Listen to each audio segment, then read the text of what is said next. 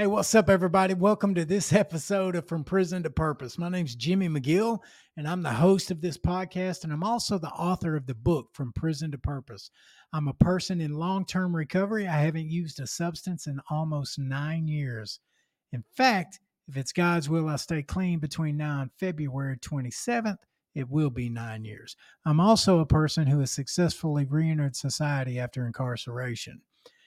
Today, we're going to be hearing from a good friend of mine, a resident at our recovery residence named Ben Tagethoff. He's got a lot of famous nicknames. Ben Tagethoff, Ben Cut the Tag Off, Bend Over. I mean, anything that wasn't tied down, this dude went and got it. You know what I mean? He found a way to use and find chemicals that would change the way he felt by any means necessary.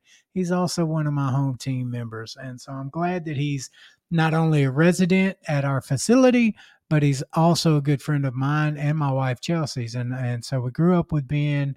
And so to see Ben living a life of recovery is pretty phenomenal because there was a lot of efforts that we tried to get Ben to come up here in the past, and it didn't work out. And so without any further ado, Ben, welcome to the show, man. Thanks for having me. Yeah, you sound just like you're on the radio, man.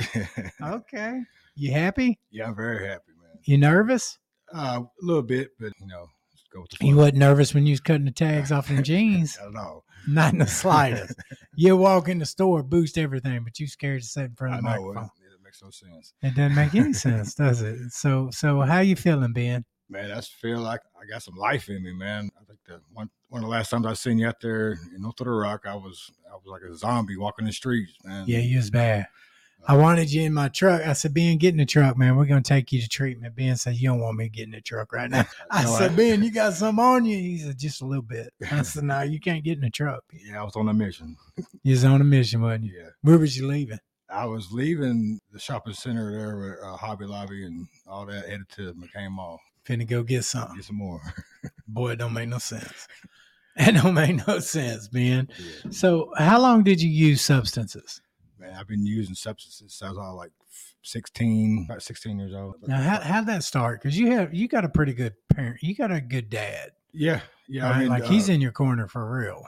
Yeah, I just had, I guess, a fascination with the streets, man. And I started steering towards the criminal lifestyle. You know, there's people, I was from Lakewood, but I was interested in the guys in Levy and Pike. So I would, be with, I guess, the rich kid hang with the poor kid type thing. And my neighborhood. Right. And, yeah. And it just, from doing good things when you're being on teams and doing all the stuff at school to breaking in houses and crazy, doing dope. Yeah. So what was an average, what did your drug use look like in the beginning, Ben? Like was it fun? Was it social? What did it look like? It was very social. There was a group of guys I hung out with, about 7 or 8 of us, and we were together every day. So it was like when I was hit, first it was the pot, and then very quickly came the other stuff like alcohol and then soon meth. But, we were just we're experimenting and doing things for the first time and get to the point, it went from a leisure type, just a social thing to everyday thing, and ended up dropping out of high school there about the 11th grade, and just veering off from the path that I was brought up to be. My dad did a great job raising me. I just had a lot of rebellion in me. There's a lot of reasons to that. I felt like I was trying to find purpose, and with the ADD and I guess the learning disabilities I had, it was hard for me to go there and make good grades. So I didn't like the feeling of failing, so I felt I was doing good at doing what I was doing in the streets. So I hung up with that. Yeah. So how long did it take for your substance use to go from that everyday fun use that you were just talking about with the 7 or 8 guys to, okay, this is not so glamorous at all?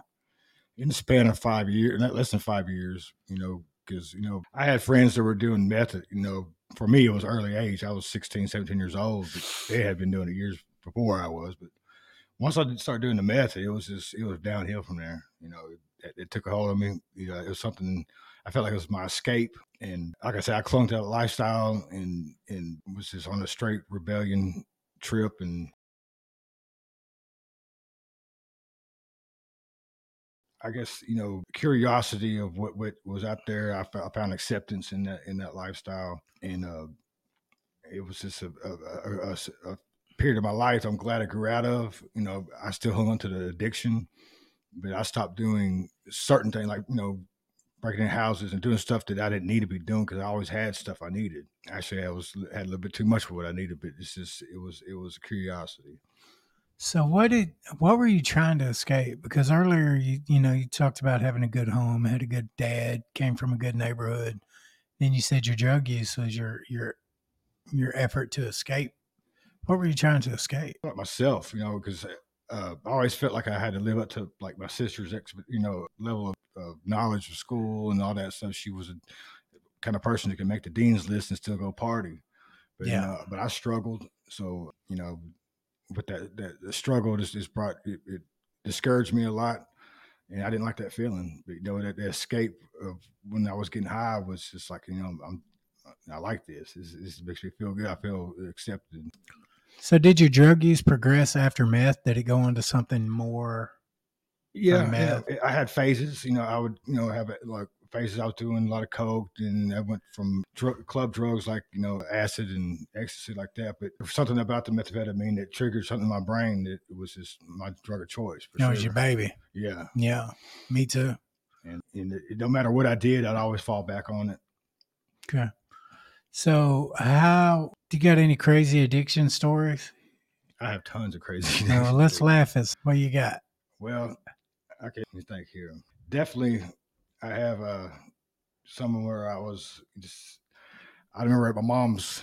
It was actually my sister's birthday party, and she's born on leap year, and we're having a party at McCain Park apartment courthouse or clubhouse there. And that night, I had didn't want to go because I was already on the coke binge for like 4 or 5 days. But I was like, I got to show up for my sister's party. So we ended up going, me and my old lady, and my brother-in-law was like, "Man, can you give me some coke?" And I was like, "Yeah, I can get you a little bit," and have my buddy come drop me off a little bit. But later on, my brother-in-law canceled the order, so I'm stuck with this, about a half ounce of coke in my pocket. And then as the evening progresses, I'll get kind of a little too drunk, and I get in an argument with my stepdad about a song getting played on the radio or on the stereo at a party, and I'm all in my feelings and stuff. I better cussing him out, trying to fight my stepdad in front of everybody. And I reached to get a cigarette out of my pocket, and I end up accidentally pulling this bag of coke, and it just spills out in front of me. And me and my brother-in-law are scooping it up, and we're like, what's my cocaine? Okay, so the coke just spills everywhere. Everywhere.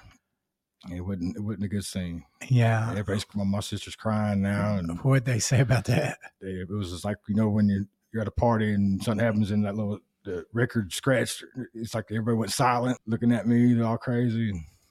That's nuts, man. It is. So what did your addiction ultimately do to you? What kind of physical, mental, emotional effects did the long terms of drug use have on you? It took everything away from me that was me. Myself. I mean, I like sports. I like to follow certain things like sports and have hobbies. Just anything that was me, it took away, and I secluded myself. I got to the point I was a loner. I was homeless. It took everything. It took my kids' relationship away from me, and I chose it. I chose that lifestyle over over my life. But a lot of things I'm not proud of. But I never wanted my son to see me in that shape, so I would stay away when I'm in that shape. And 90% of the time, I was in that shape. So he missed out, or I missed out on a lot of his life that I can't get back. But that's one of my goals in recovery is to work on that relationship with your son. Yeah, and my father. Yeah. I've spent a lot of time in conversations with your dad. He's up there in age, and he would definitely like a relationship with his son before he leaves this world. So absolutely, a genuine relationship. Yeah, one that he gets his boy back, because it's been a long time since he had his boy. Yep. And that's what drugs does, man. It kills, steals, and destroys. I mean, it rooks and robs us out of every good thing that we were. Addiction promises this fallacy, this awesome life that's non-existent, and recovery restores that. Yeah, that's part of the recovery I look forward to. I know it doesn't take a lot of work. and sacrifice. Good days and hard days, but it's the goal at the end of the road is gonna be worth it. Yeah. And he's already proud that I'm here. I spent some time in Placer County Jail before I got here, so I had 6 months of clean time in there. But I've been here a couple weeks now, and it's the start of my new beginning. And I look forward to getting involved. Actually, I have a sponsor already, and I'm starting my step work. And it's something I've been in and out these rooms half my life, but I've never worked a program.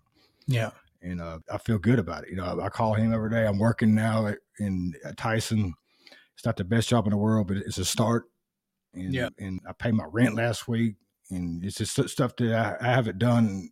You paid your rent too. I paid my rent, not anyone else. So how long has it been since you were responsible for Ben? How long have other people been carrying Ben? Most of my life. How old are you now? I had a lot of spots that I did have carry my own, but it's just as soon as I could jump back to the addiction, I throw it all away. And I think that I can speak for a lot of people that it robs you from your dignity.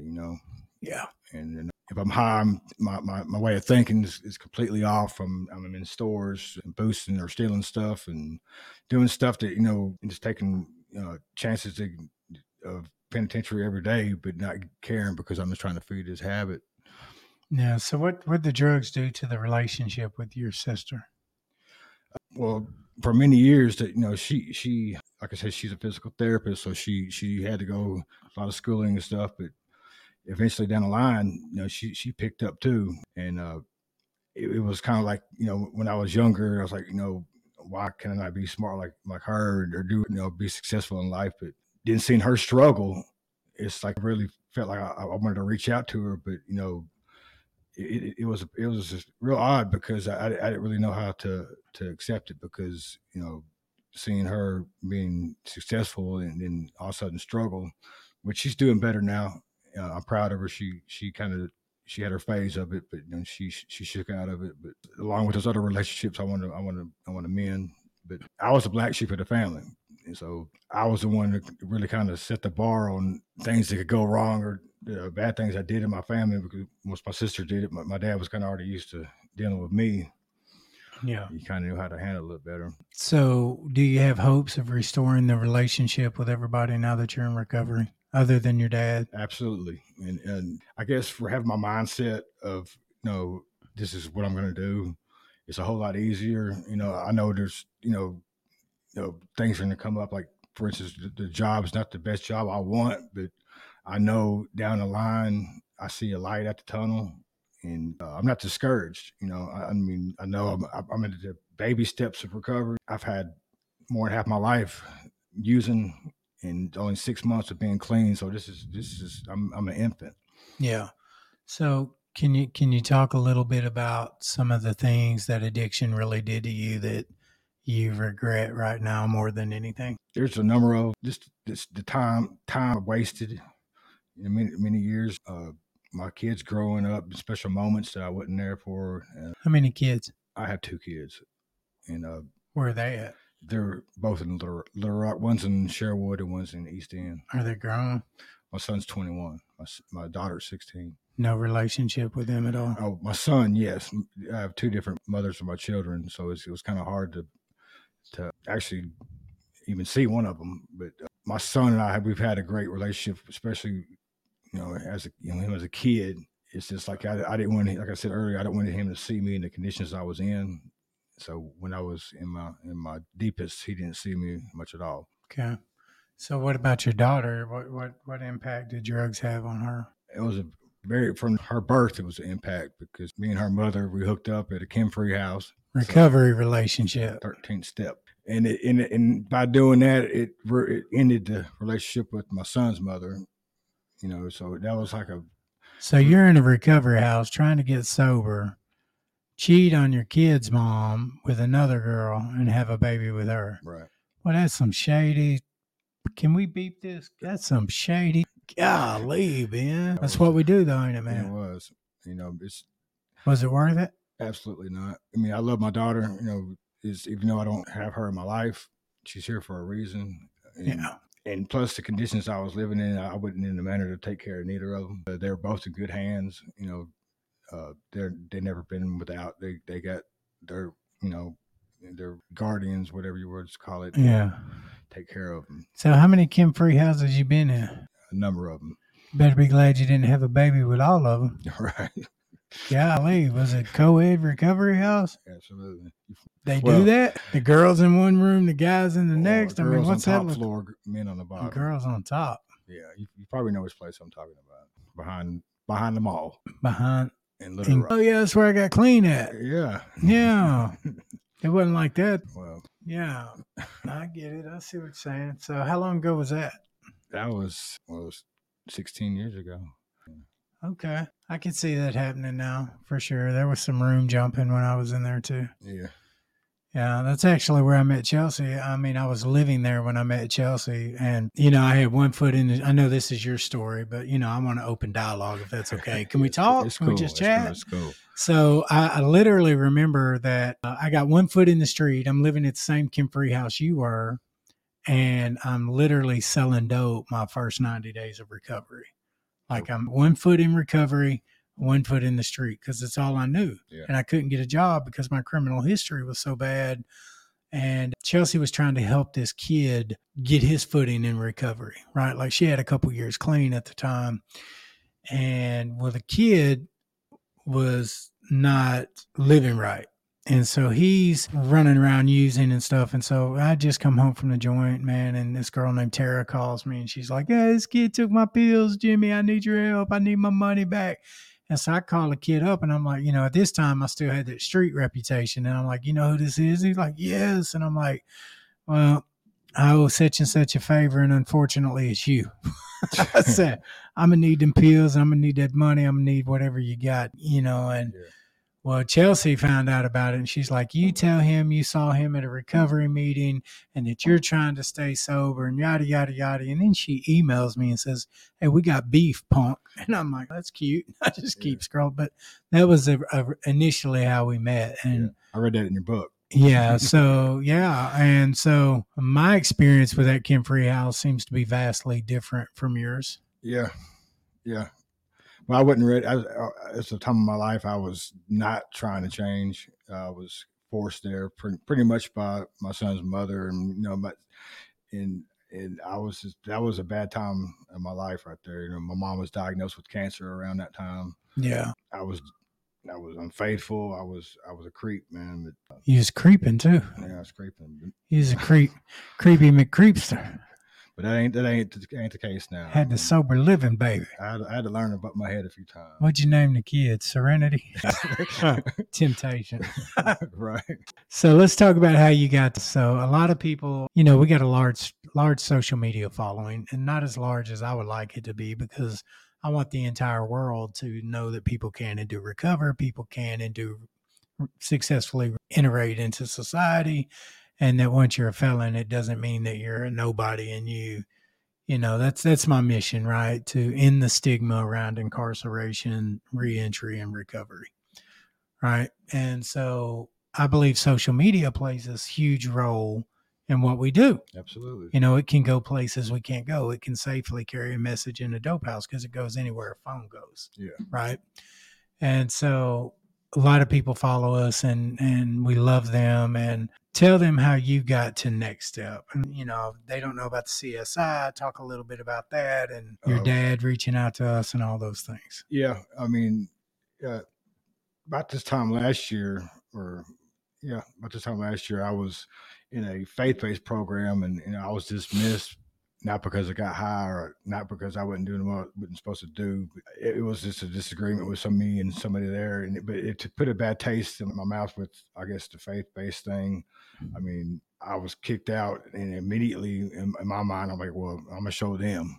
And I'm going to go get a bag, get high. But that is so crazy. Why do we do that? I'll show you I'm going to kill me. Right. I'll teach you to piss me off. I'll kill myself. Yeah. And, and I stayed out for about a month or two. I really didn't care, to try to go back and finish where I started anywhere else. I had a couple other places offered me to come in, but even seen you on the side of the road, but I wasn't ready yet. But On May 5th, I was picked up with a buddy. We were just at the house and smoked some pot, so I was really high. And they pulled us over for having a seatbelt on, and I had some dope in my pocket, and I knew I had a warrant. So I was kind of relieved, really, because I knew I was going to go in there and get this warrant taken care of, and I might have to stay there for a little bit. But once I got there, I had the warrant I had was a felony warrant for another possession charge. So they were talking about giving me some RPF time, and that was my first offer. And then I joined the CSI program, which is a reentry program there in Pulaski County. It's a 12-week program there at the jail. It's fairly new. It's only a couple years old. And then once I get in jail, everybody's like, you need to go try to get in this program so you can go in there, watch movies and eat popcorn on the weekend. And, nice. No wrong reason to get in recovery. Right. Yeah. So I was kind of in it for the wrong reasons at first. But once I got accepted in there, it was almost like a reunion to go in there, see a lot of guys I knew from the street I know. And we just it's a day I was like, man, you know what? I'm going to try this out. Miss Kathy, she's a director there. She was a good inspiration for me. She had lost her son to an overdose years ago, and just seeing her drive to go in there and try to help a lot of guys that were struggling, and she poured her heart out to us, and something clicked in my mind in there. It's just like, I'm gonna go in here and I'm gonna make a plan. And in my mind, that it was the next step was part of the plan, and I haven't reached out to you yet. And I was speaking to my dad a couple of times on the phone, and I was like, if you can, look up Chelsea and Jimmy and see what you can do. He did. He's a bloodhound. Yeah. Like, your dad is not playing any games about you, man. Yeah. But then the second time I went to court, they offered me drug court. And I think that's about the time you came in the picture, and you were like, trying not to get him drug court, because if I was in drug court, I wouldn't be here, because I would be confined to Pulaski County. Yeah. With all the meetings and stuff. So they committed me to the program there it was another 6 weeks or so left. So I completed the program and went back to court, and I was able to be released here the next step. And I was as part of my plan. I was asking God to help me fulfill this plan I had. I had another place in between here, which is there in Little Rock, but I'm glad I did that part. I'm glad it came out the way it did, because I'm where I want to be. Yeah. If I was going to try to get clean and put my all into my recovery, I want to be where I want to be at. You don't think it's too hard here? Absolutely not. I mean, if you're going with the grain, it's a lot easier than trying to go against it. A lot of guys that get here and they complain. Well, they need to go back and humble themselves a little bit, or go bump their head and come back, or they even have a chance to come back. Well, I mean, you gotta admit, man, making your bed can be pretty devastating, Ben. Well, I mean, a lot of guys. I mean, can't just anybody get up in the morning and make their bed, Ben. Right. You may be asking too much in a recovery house. You gotta wanna, and that's the whole thing. If you're not if your heart ain't sold to be able to follow some suggestions and things you don't like. There's rules I don't like. I like the hoard clothes and a bunch of items that I don't need. And that's terrible, Ben. You got enough clothes in that dang place to have a yard sale right now, man. But it's something that I know, simple things like that. If I could conquer that and just say no to myself, you got self-will, right? Yeah, I want what I want, and I want it right now. Damn, what Jimmy said. I can see the meaning in that, and seeing the message in that. So if I haven't but been once, yeah. What am I going to learn? But, because Ben, how old are you, Ben? I'm 44. 44. You've been trying it Ben's way for 44 years. Yep. I mean, let's be real. That don't pan out too much, man. And so one of my favorite sayings in recovery is, if you want a life you've never had, you got to do some things you never did to get that. And it's so true. And that's where I'm at. I'm willing to take those risks of the unknown, the anxieties of, even doing something like this, just come on here and do something that I've never done before. Yeah, and it's important. It's important that you and I learn to work together, because, I mean, the judge put you here till next September, so right. We got to make it work, Ben, because I'm not willing to let you go back to prison, and I'm not willing to kick you out. So you got to work with. You got to help me help you to help us. Right. And I had no problem doing that. Yeah. What about your neighbor? He don't want to make his bed.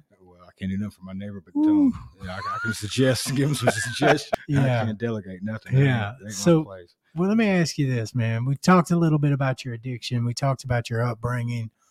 The drug use started at an awful young age and progressed, but now you've got 6 months sober. You got a job. Yeah. What's that look like?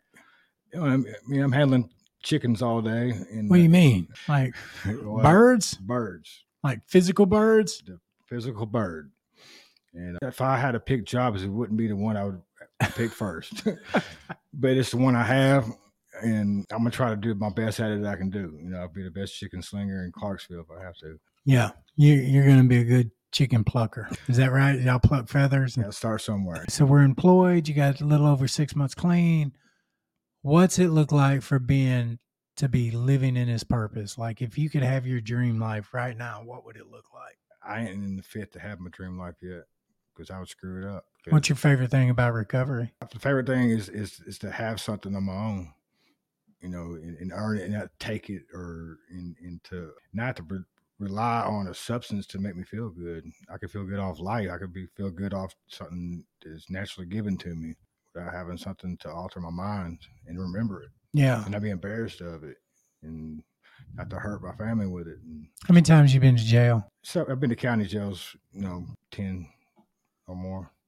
And you like recovery better than jail? Absolutely. You didn't try to make a baby in jail. Well, I wouldn't try to work recovery then either. Well, I'm just saying, I keep going back to the kid in the recovery house, Yeah.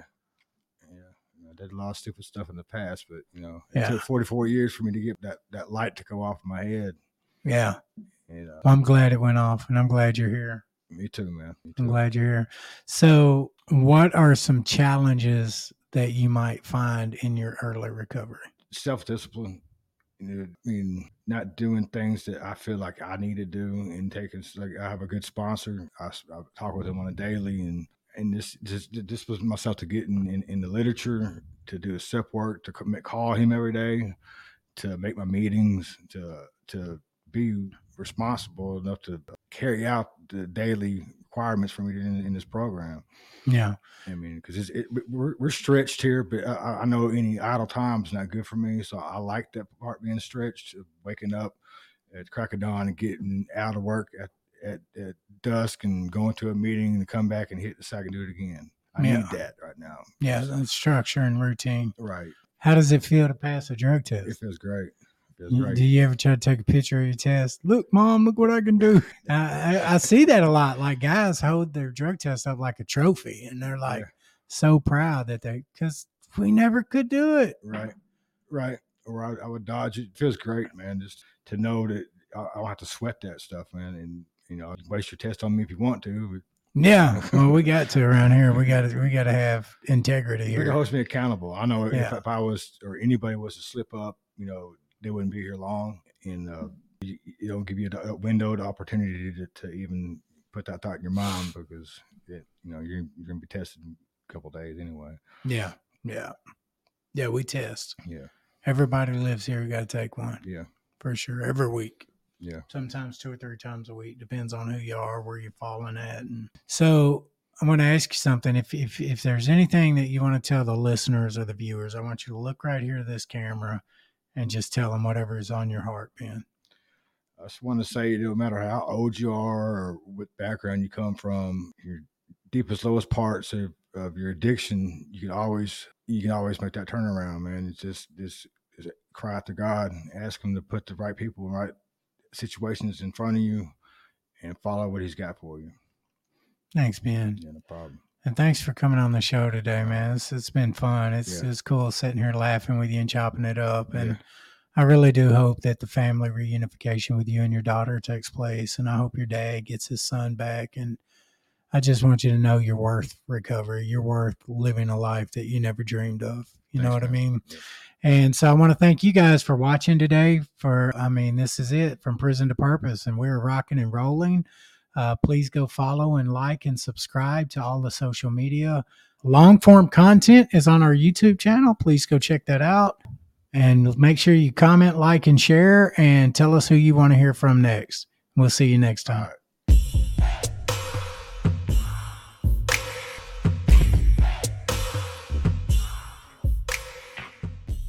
You've been listening to From Prison to Purpose with Jimmy McGill. Please subscribe on any of the major podcasting platforms and on YouTube at Prison to Purpose. This podcast is produced by Ty King with American Business Engine and executive producer Jimmy McGill. For more information, visit us at jimmymcgill.org.